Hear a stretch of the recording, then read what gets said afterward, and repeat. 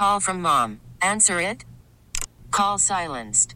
Instacart knows nothing gets between you and the game. That's why they make ordering from your couch easy. Stock up today and get all your groceries for the week delivered in as fast as 30 minutes without missing a minute of the game. You have 47 new voicemails. Download the app to get free delivery on your first 3 orders while supplies last. Minimum $10 per order. Additional terms apply. Baseball is in full swing. NBA playoffs are heating up, and your NFL team is gearing up for training camp. Listen to the latest on the teams you love here on the Odyssey app. The biggest sports radio stations in the country, providing unrivaled local coverage of their teams, all in one place. Exclusive interviews with players, coaches, and team executives, streaming live and always available on demand. Stay in the know with your favorite teams right here on the Odyssey app.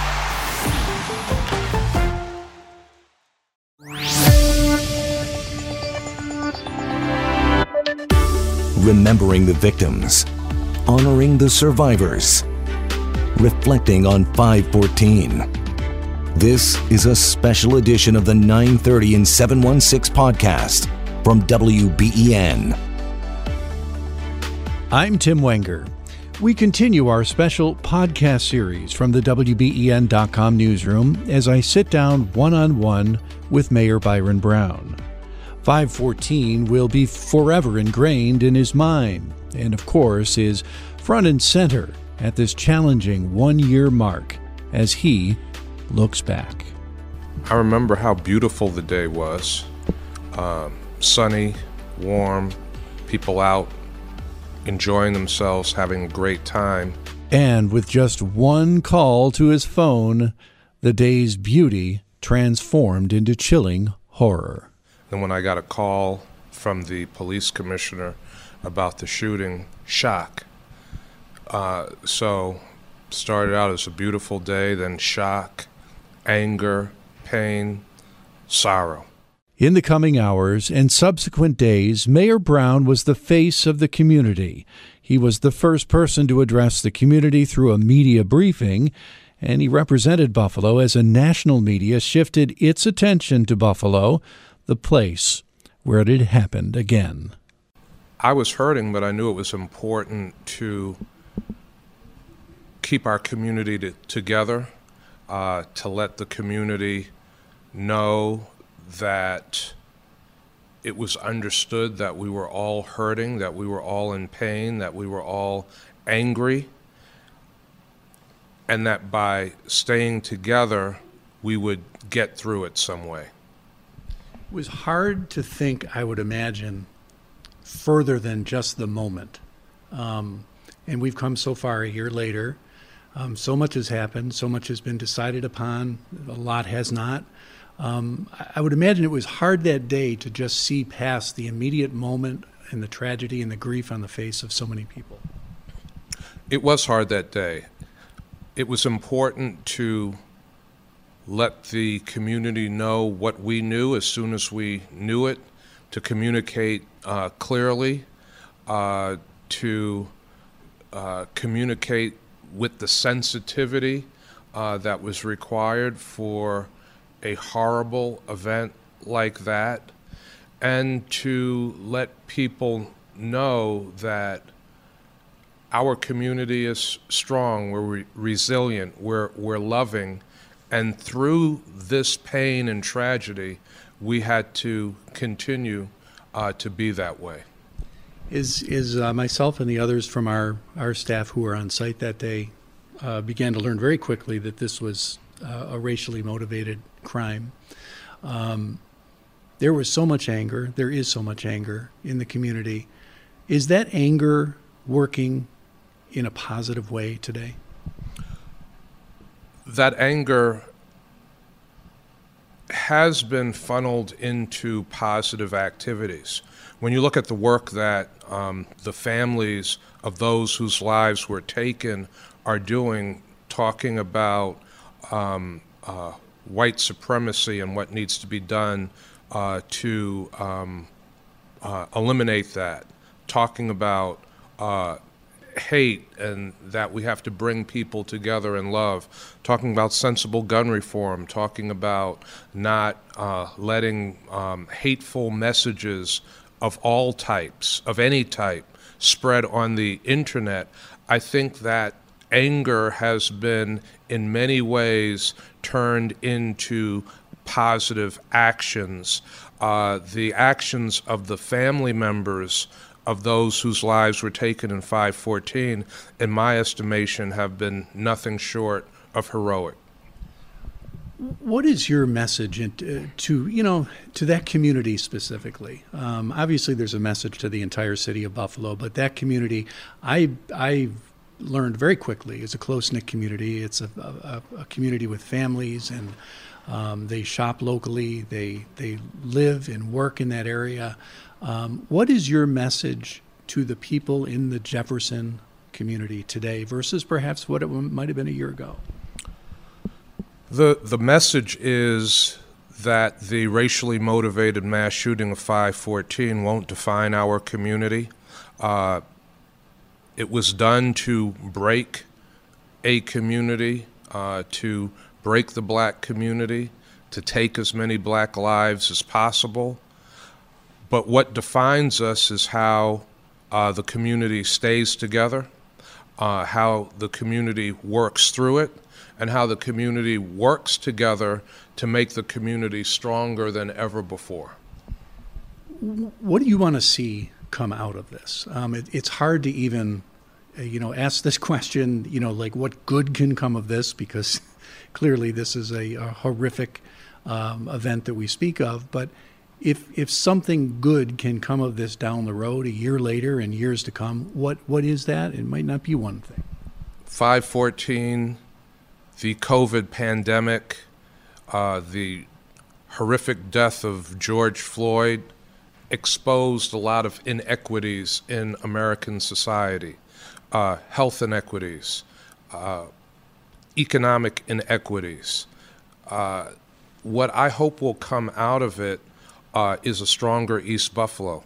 A lot of money has been promised to come into the community from the federal government, the state government, the city government. I want to make sure that that money is used strategically, that not only does it build roads and other infrastructure, but that it also helps to build people and gives people the resources, the tools, the training to better provide for themselves, to be the authors of their own story. And so that is what I hope, to see a transformed East Buffalo, a stronger East Buffalo, an East Buffalo that people will come to and not see inequity, but will come to and see hope. In the days following 5/14, I read, watched, listened to a lot of coverage, and it hurt me to hear Buffalo described as a segregated community. Has that improved? How did you feel when you heard national media, for example, say this occurred in a segregated community? Segregation is age-old in America. There are a lot of segregated communities all across America. I would say that East Buffalo is a very desirable community. A lot of people of different backgrounds buying homes and properties, making the decision to live in East Buffalo. People that live in East Buffalo, young people who are getting their educations that grew up in that community, are able to live anywhere they want to live. So there is mobility, and while segregation is a national phenomenon, people of all backgrounds are moving in, and people who live in East Buffalo, many of them have the resources to move out if they choose to. Where do you think we're at as a city right now with regard to racial equity? Are we further along than we were a year ago? During my State of the City address, where I released the city budget for 2023-2024, I said we needed to have a real conversation and real action in this community about racial equity. We have these moments of tragedy, 5/14, the pandemic, George Floyd, where everyone is concerned about racial equity and improving life circumstances for all people. But those feelings can't be fleeting. They just can't be around moments of tragedy. Those feelings about lifting everybody up, about racial equity, have to be ongoing. They have to be intentional. And I think there are more people feeling intentional about helping to produce real change.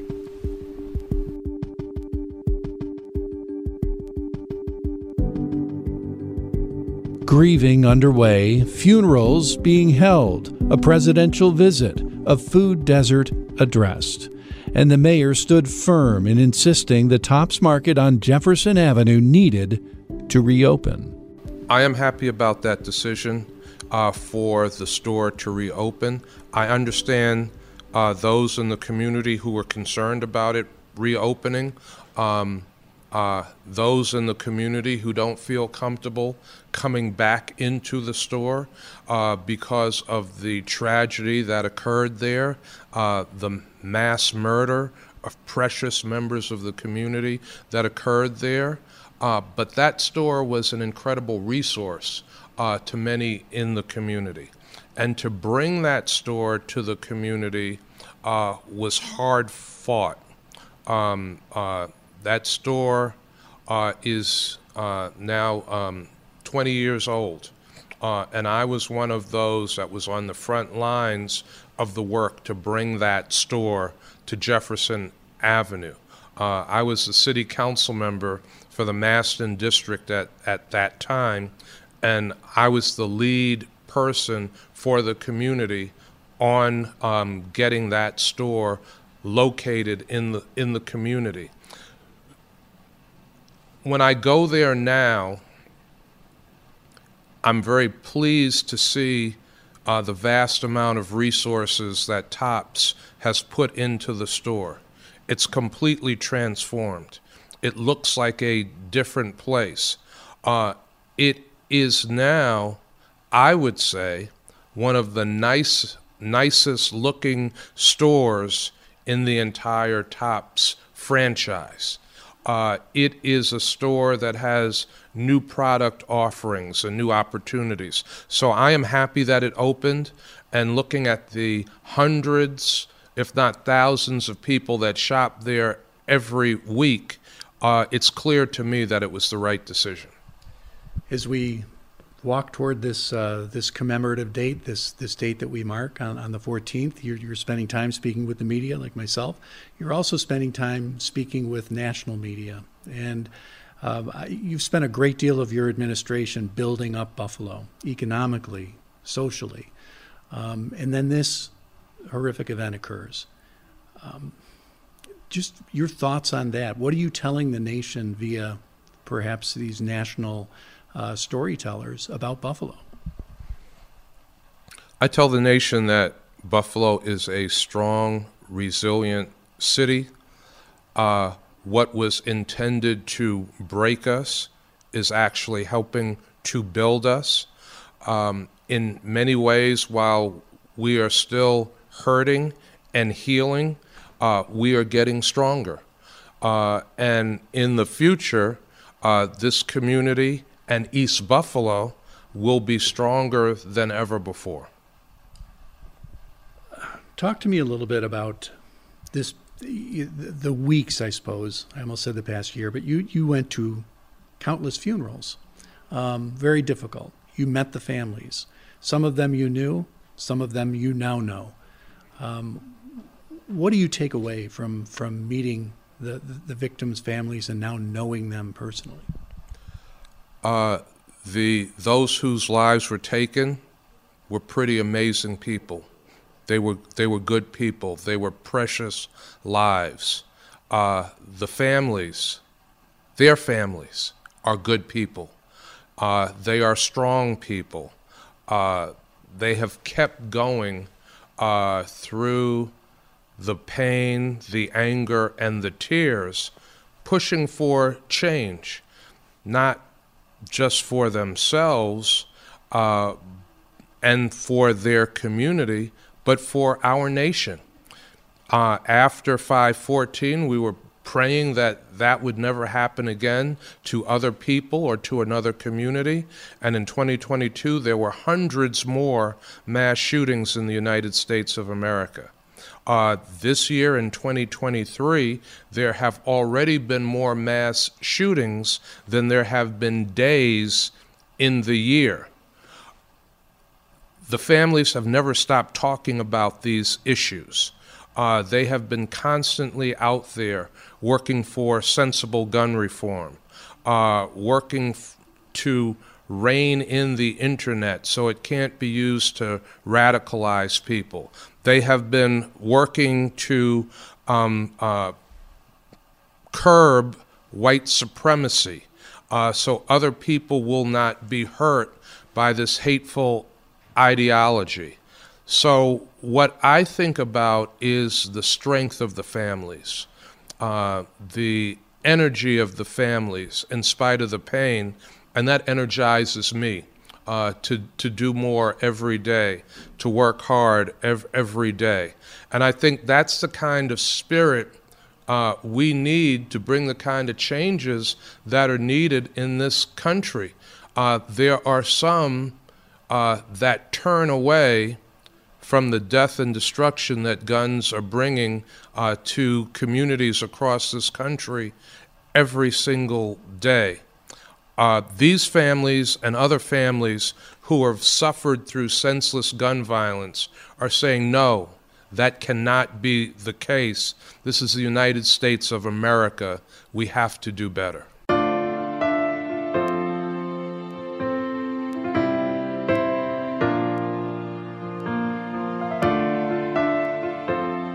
The man responsible for the racially motivated attacks was sentenced to life in prison without parole. But a federal case and decision is unfolding. You've walked through the grieving. Let's walk through a little bit of the legal aspects of this that have unfolded in the past year, and it's been significant. You've been at these key moments. I've seen you there. I've questioned you at these events. Do you have a feeling on what you would like to see happen on the federal side of this case? Well, I think on the state side of the case, the state exacted the maximum penalty on this individual, life in prison without parole. At the federal level, the federal government could impose the death penalty. And I believe, not singling out this one individual, but I think for those that knowingly commit mass murder, that commit these terrible crimes of taking other people's lives like this, there should be the death penalty. If you could sit face to face with the individual responsible, would you have words for him? I wouldn't want to sit face to face with the individual responsible. I would not share any of my precious time or energy with that individual. I will say this, though, for an 18-year-old young man to take other people's lives in this way and to sacrifice their own life in this way is just a horrible tragedy. Final words for Buffalo. We're going to, the calendar will turn to May 15th. We're going to move on, but we won't forget. And what are your words for this community? We are stronger together. And when we work together in times of tragedy, in times of challenge, we can accomplish anything as a community, as a unified people.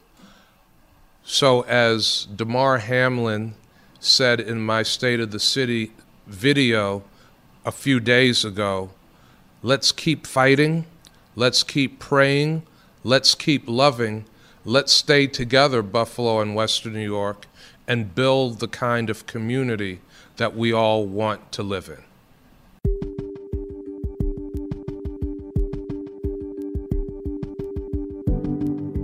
In our next episode... When you think about this anniversary, yes, where's the pain right now? What's the level of pain, do you think, a year later? I think there's still pain. I think people in their own way are still grieving. A community activist, leader, and columnist sits down with WBEN's Susan Rose. From the WBEN.com newsroom, this is a special podcast series, 514 Remembered.